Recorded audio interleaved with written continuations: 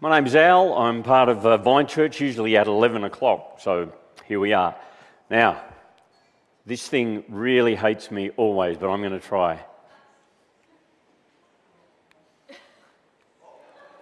Yes? No? Wait. Go back. It always happens.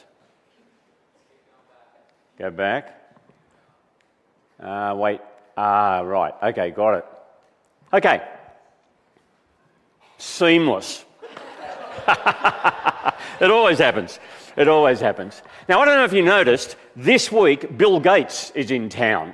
Actually, there's a thing on the website this morning saying he visited the Australian Museum yesterday.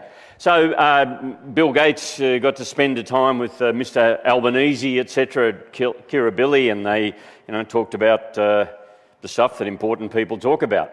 Bill Gates is the world's richest person from 1995 to 2010, and then he had 4 years again in 2013, 2017. Now I think he's rated about number 7. He's only worth about $100 billion at the moment.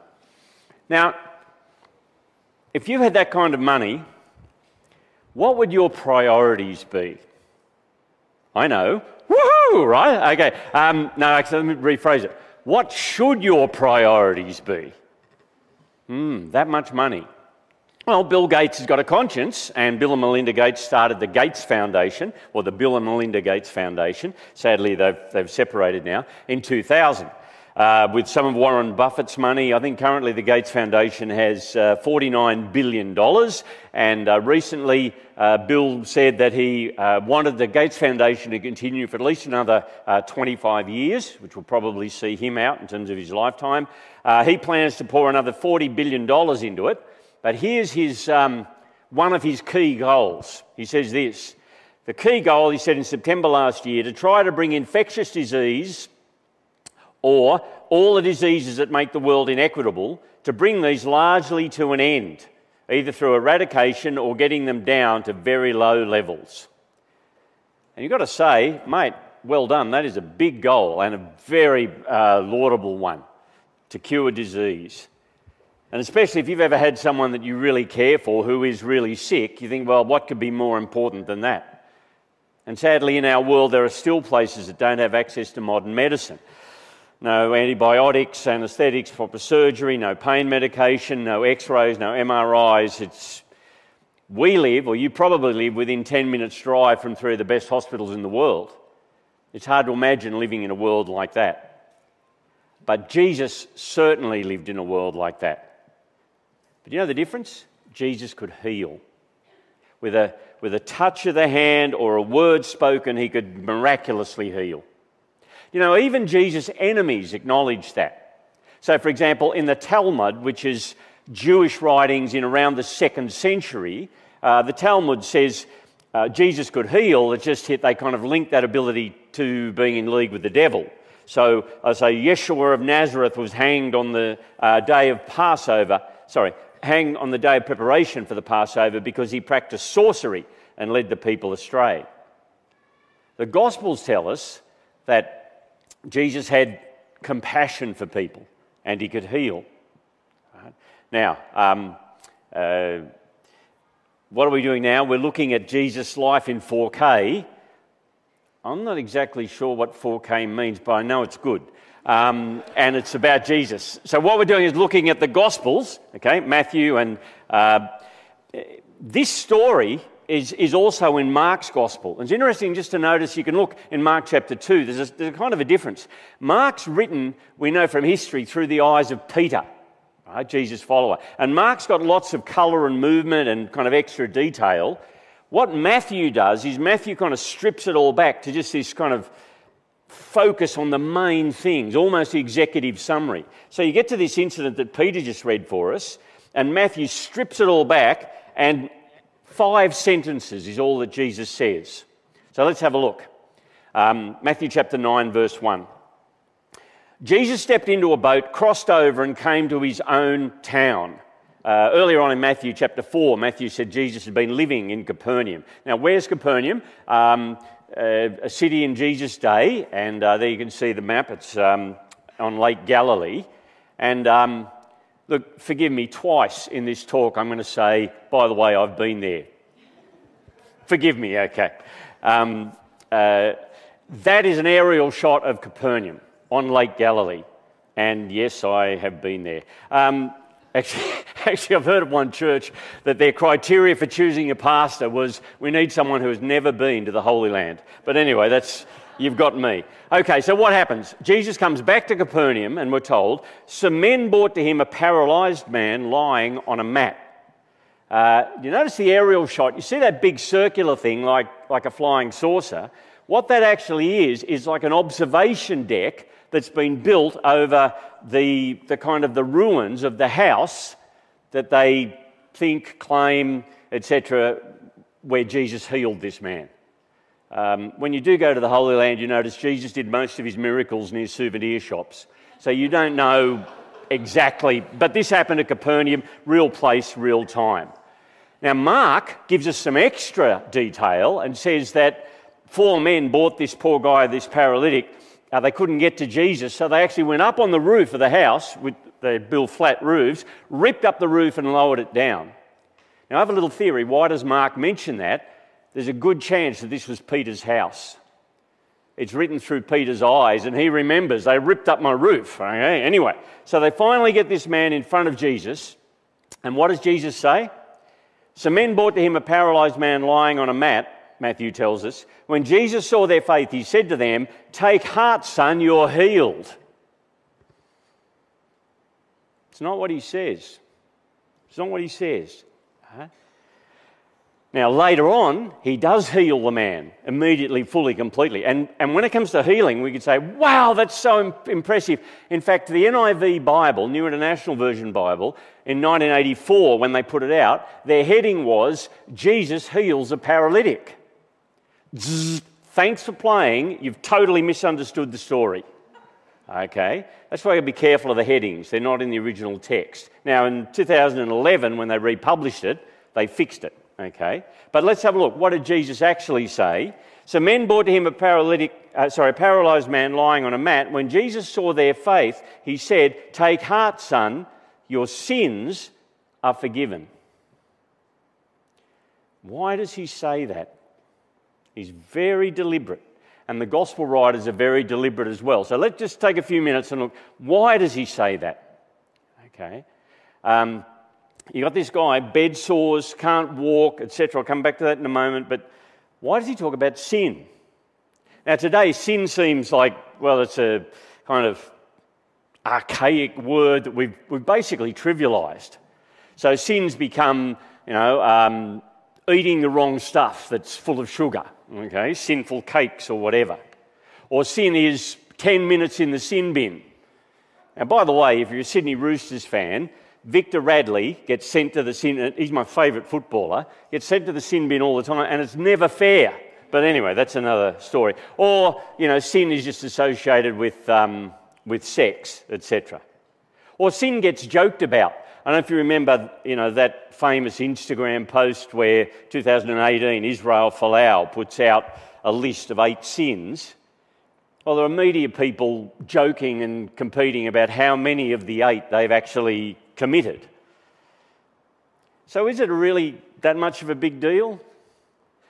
Recently, Kitty Flanagan, who's a comedian, she's got a TV show on the ABC, she's put out, in response to Jordan Peterson's 12 rules for life, she's put out 488 rules for life. And me being on the other side of midlife, I kind of like them. She's got rules about around the home, health and lifestyle, at the office, etc. Like Rule 67, no stinky foods at the office, and she lists all the curries that you're not allowed to leave in the fridge at the office. Or public transport, in flying, no reclining your seat on short flights. It's not a bad idea. No bare feet on planes. The person in the middle of the 3 seats gets both armrests. Those walking travelator things, when you get on one, you've got to keep walking. Now, I look for, not bad. But if you break them, what is it? Well, it's kind of mildly annoying and, she's not bossy, she just knows what you should be doing. So, is sin a little bit like that? The answer is no. Now, when you get home today, someone might say to you, did you go to church? Yep. What happened? The preacher spoke on sin. What did he say? He was against it. Okay. Thank you. Let's see if we can drill down a little bit deeper than that. Now, I understand some of you may not like what I'm saying. I'm happy to sort out what's a middle-aged rant by an old bloke versus what the Bible says. But let's try and look at what the Bible says and the implications of why does it matter?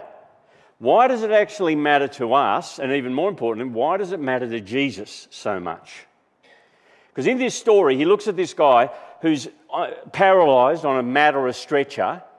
There's no NDIS, there's no Centrelink, there's no wheelchairs, there's no pain meds. He's probably got bed sores. He's either a beggar or a massive burden on his family.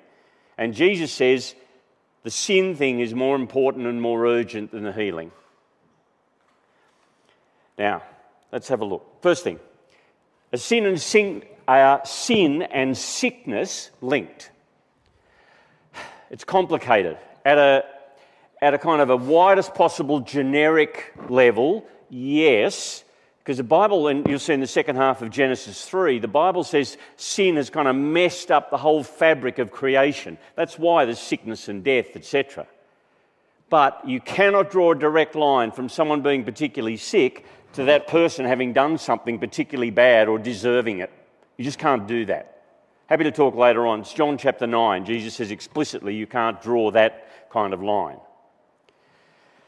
Now, the word sin in the New Testament, hamartia, actually means to miss the mark or to fall short of something. And to put it simply, in the Bible, sin is an offence to God, our Creator. Sin is an offence to God, our Creator. Let me give you just two particular reasons why, or two explanations of why that's the case. First one is, it's actually a personal affront to God, who is personal. Now, at one level you can say, well, look, sin is kind of breaking God's laws. Yep, okay, you got a summary in the Ten Commandments. Do we break the Ten Commandments? We can't even list them. Come and tell me later, if you can list the Ten Commandments in order, I will be amazed. By the way, they're on the wall behind us every week. Anyway, yeah, we don't even... But there's we break God's laws, you don't take that seriously. But there's an even deeper personal level. So let me take you to Genesis. And Genesis, particularly Genesis, say 1 to 3, is setting... It focuses on... It's not meant to be a scientific document or whatever. It's focusing on relationships. It's our relationship with God, our relationship with one another, our relationship with the creation. And this beautiful kind of poetic way is explaining that. And look at what God says to the man as he puts him in the garden and everything's good. God says this in Genesis 2, verse 16. And the Lord God commanded the man, you are free to eat from any tree in the garden, but you must not eat from the tree of the knowledge of good and evil, for when you eat from it, you will certainly die. And what is it? The tree of the knowledge of good and evil, I think, stands for who is it that makes the rules? Who is it that decides good and evil? Well, it's very simple. There's only one rule. God makes the rules. And what does God say to the man? If you break that rule and step outside that, you'll separate yourself from the one who gives life, God, and you will certainly die. Now, Genesis 3 says that doesn't last very long. Now, look, you read Genesis 3 and the snake... Moses knew snakes couldn't talk. Moses spent 40 years in the bush as a shepherd. So that's not the main point. It's telling us about our relationship with God and trust and temptation. So let's have a look. Genesis 3. Now the serpent was more crafty than any of the wild animals the Lord God had made. He said to the woman, did God really say you must not eat from any tree in the garden? The woman said to the serpent, we may eat fruit from the trees of the garden, but God did say you must not eat fruit from the tree that is in the middle of the garden, and you must not touch it or you will die. Not exactly what God had said, but close. Verse 4, verses 4 and 5. You will not certainly die, the serpent said to the woman, for God knows that when you eat from it, your eyes will be opened and you will be like God, knowing good and evil. You see what he says to her? And the serpent stands for the evil one, the devil. God's holding something back from you. Okay? And you know what? You can make your own rules and decide your own way to live. In fact, if you do that, you can be like God. It can be all about you. And we're told, when the woman saw that the fruit of the tree was good for food and pleasing to the eye, and also desirable for gaining wisdom, she took some and ate it.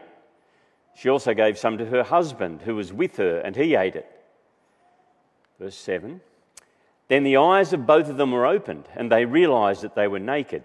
So they sewed fig leaves together and made coverings for themselves. And the man and his wife heard the sound of the Lord God as he was walking in the garden in the cool of the day. And they hid from the Lord among the trees of the garden. And you notice, you see what, you've got to think into this. As soon as they decide, actually, I'm going to make my own rules and do my own thing, the first reaction is what? Fear. Because all of a sudden you're making your own rules. And I need to be afraid of you, and then actually I need to be afraid of God now. And what do? They hide from each other. It's really effective. Fig leaves. And they hide from God. Let's hide from the sovereign almighty Lord of the universe among the trees. He'll never find us. It's actually kind of meant to look pathetic.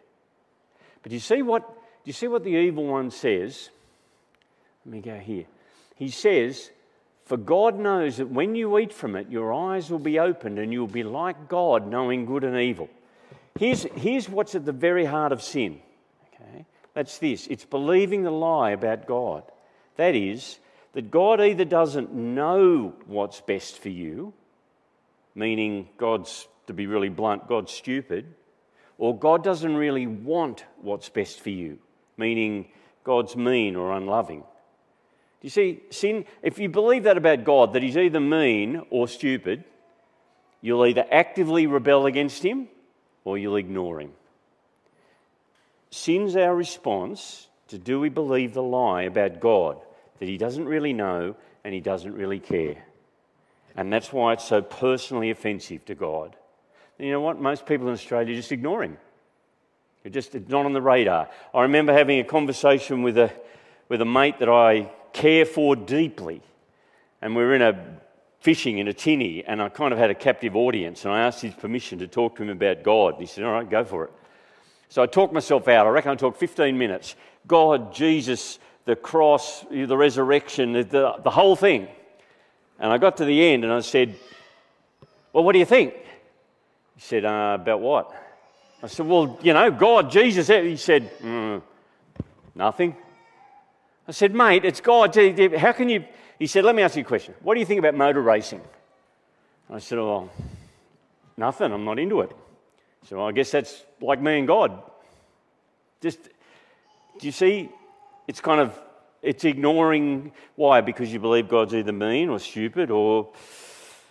But did you notice back in chapter 2, God said, the day that you break that relationship, the day that you break the rules, that you decide good and evil for yourself, you will surely die. Now, as you read the story, Adam and Eve, when they do that, they don't lie down and their pulse stops immediately. It's because the way the Bible understands death is this. We think of death as the end, not the way the Bible thinks. The Bible thinks of death as separation. So to die spiritually is to be spiritually separated from God, the source of life. Right? And then that has implications eventually that soul and spirit are separated from the body and you die physically. And then the Bible talks about the second death, which is separation of body and soul from God forever. Now, that's the second reason about sin, okay? By the way, there's a good news part coming, okay? Promise. The second thing about sin is this. It's an offence to God because humanity is made in the image of God and God loves us. Everyone likes to hear, hey, God loves you. Well, that's wonderful.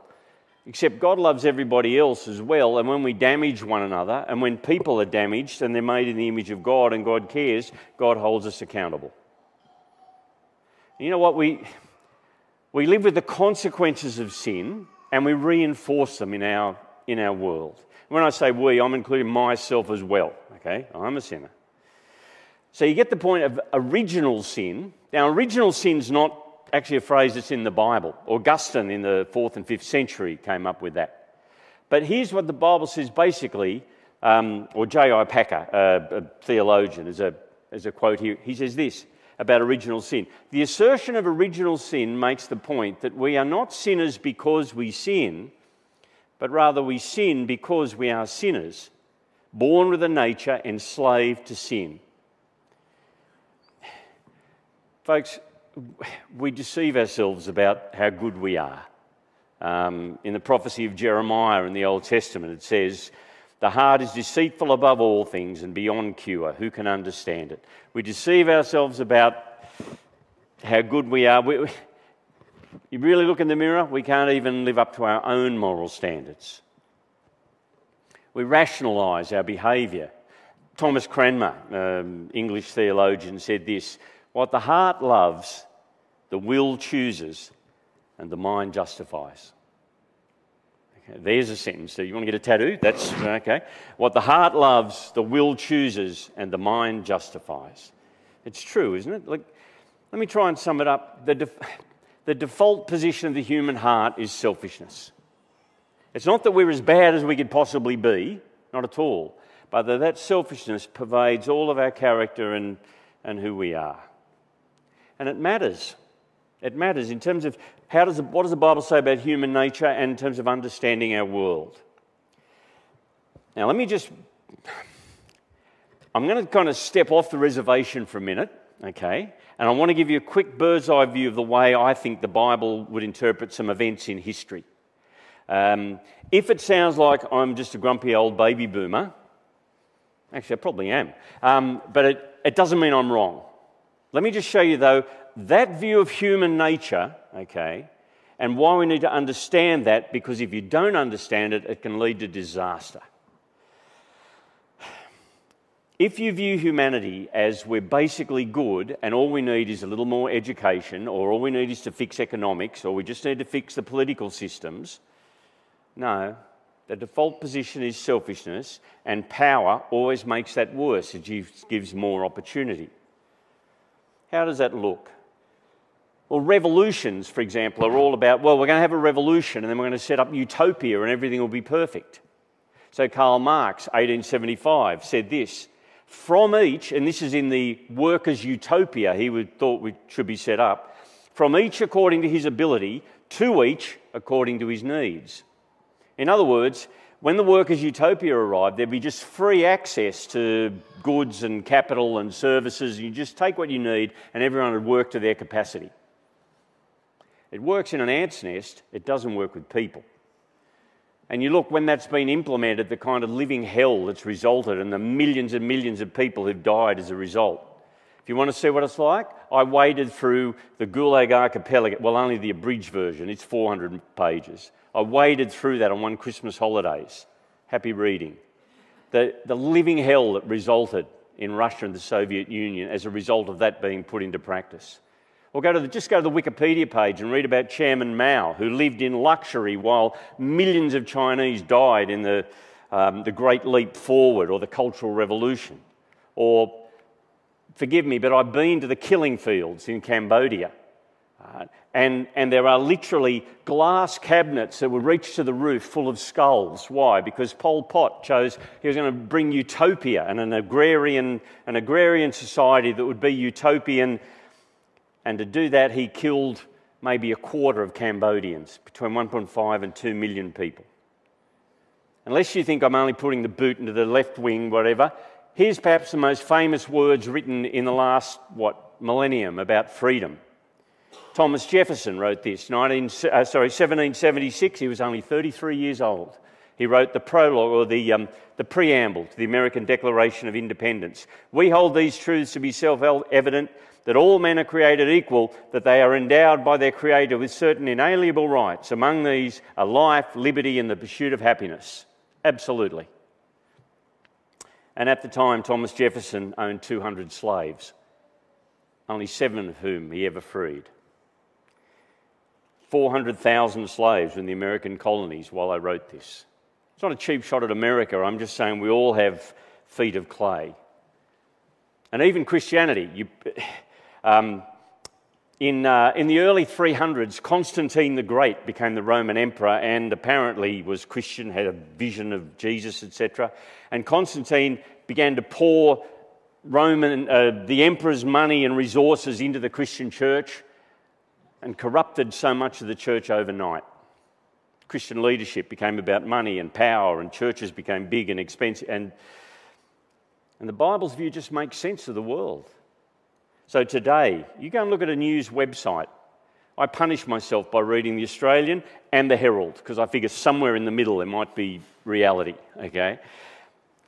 Almost every story about conflict, crime, social dysfunction, greed, or just virtue signalling symbolism is about selfishness. My nation, my ethnic group, my tribe, my family, my reputation, me first. And you know what? It's so much a part of the world that we, like fish in water, we don't even see it over so much. But you know what? It's the same problem whether it's the dictator who says we're going to invade another country or the people fighting over toilet rolls in supermarkets at the beginning of a pandemic. Okay, that's the rant. We'll just go back. Why does Jesus take it so seriously? I'll tell you why. Because sin matters. Sin brings sadness. Sin isolates us from other people. Sin damages other people. Sin dishonours God. And Jesus says God will hold us accountable. Now, that's the, if you like, the dark side. It's good to see how dark things are, because you see the second half of what Jesus said was, son, your sins are forgiven. Are forgiven. We're not in the guilt business, we're in the forgiveness business. Now, why is that so significant? What Jesus is saying is, all the wrong you've ever done, everything that all that mess and guilt can be wiped away. Even if I think that man didn't necessarily understand all of that. Now, what happens next? The teachers of the law, the theologians, say, verse 3, at this some of the teachers of the law said to themselves, this fellow is blaspheming. Now, Mark gives us a little extra sentence. They say, this fellow is blaspheming. Who can forgive sins but God alone? Now, they're actually right. Who can forgive sin? It's only God can do that. Now, how does forgiveness work? Well, very quickly, when someone wrongs you, there's two possible responses. One is you can decide that you will punish them or hurt them back. And there's all sorts of different ways you might do that, from not talking to them to whatever, through to violence, I guess. And that's the usual way we respond. The other alternative is to forgive them. But forgiveness is hard. Why? Because it means that the person who's been wronged has to absorb that wrong, or, suck it up, if you want to say that way. But it's only the person who's been wronged who can do the forgiving. I'll pick Grant. If Grant is wronged and someone damages him, I can't say I forgive you. It's only he who can do that. And so if sin is an offence against God, how can that be forgiven? Well, it's God himself who has to say that, and God himself who has to absorb the wrong. And if sin means death, well, as Peter writes in his letter to the Christians, Peter says that Jesus has come actually to step into our place as our substitute to pay that price. So Peter says in 1 Peter chapter 2, he himself bore our sins in his body on the cross. The theologians use the phrase substitutionary atonement. Jesus steps in as our substitute and pays the price. And so he can forgive freely. It's great news. Once you understand sin, forgiveness is the great news. Now, they can say, it's easy to say you can forgive because you can't kind of measure it, etc. Jesus then goes on to say, let me show you that I have God's authority and the way that he heals the man. So verse 4, knowing their thoughts, Jesus said, why do you entertain evil thoughts in your hearts? By the way, this is the beginning of pushback. By chapter 12, they'll be planning to kill him. Which is easier, Jesus says, to say your sins are forgiven or to say, get up and walk? Well, only God can do either. He says, but that you may know that the Son of Man has authority on earth to forgive sins, he said to the paralysed man, get up, take your mat and go home. The man got up and went home. When the crowd saw this, they were filled with awe and they praised God who had given such authority to man. The word there for awe, I know that's a word we get awesome from. Awesome's been kind of devalued a little bit lately. It kind of means, yeah, good. What's it saying? They are amazed, and awe, or phobos in the original, it's got an edge of fear. Right? Awe is you look at something and your mouth drops open because it's just, wow, and there's an edge of fear here. Why? Because they see this man operating with the authority of God. Okay, let me pull a couple of threads together, just quickly. Two things about Jesus' priorities. One, we need to be forgiven. We've got a God who will hold us accountable for how we've treated, particularly for how we've responded to him, how we've responded to other people. I know Christians and ministers get accused of, you're making people feel guilty. I think, well, sometimes, but mostly people handle that on their own. Right? They don't need our help. What we are, we're in the forgiveness business. And there's full and free and complete forgiveness that you don't even need to feel guilty anymore before God because you're not. Jesus promises that forgiveness. But what is it? You notice Jesus looks at the man. They've lowered him down through the roof. Jesus looks at the man. He sees their faith. What? They trusted him. And trust or faith's the opposite of sin. If sin is thinking God is mean and stupid, faith is thinking God is loving and wise. And so I'll trust him. And Jesus said, you do that. Trust him for forgiveness. He'll forgive you. And then to trust means to live his way day by day. We've got to be forgiven. And the second one, the priorities for Jesus' people. We do need to care for people's physical needs.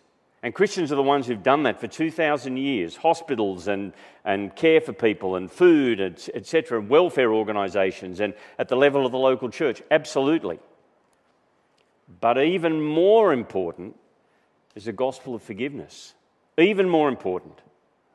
You hear me, don't you say? Caring for people's physical needs, yep, absolutely, it's important, yes. Even more important is the gospel of forgiveness. In Mark chapter 1, there's a whole village lined up to be healed, and Jesus walks away so he can preach what? Preach about forgiveness. Why? He's compassionate, but he sees eternity. And the gospel of forgiveness is about eternity, heaven and hell, and where you'll spend that is... But there's pressure that comes with it as well.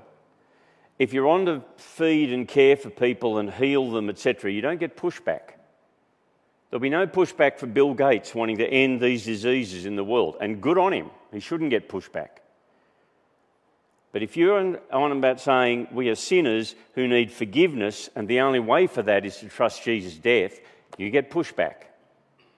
And it is interesting, they didn't crucify Jesus because he healed people. So as a church, as a community, if you're a follower of Jesus, you need to understand that very clearly and see things the way that he did. You pray with me? Our Father, we thank you for the promise of forgiveness, full and free, for the fresh start before you. And we ask, please, that we'd care for people and their physical needs as well, but that compassion might lead us to see the eternal significance of the need for forgiveness. And we ask these things in Jesus' name. Amen.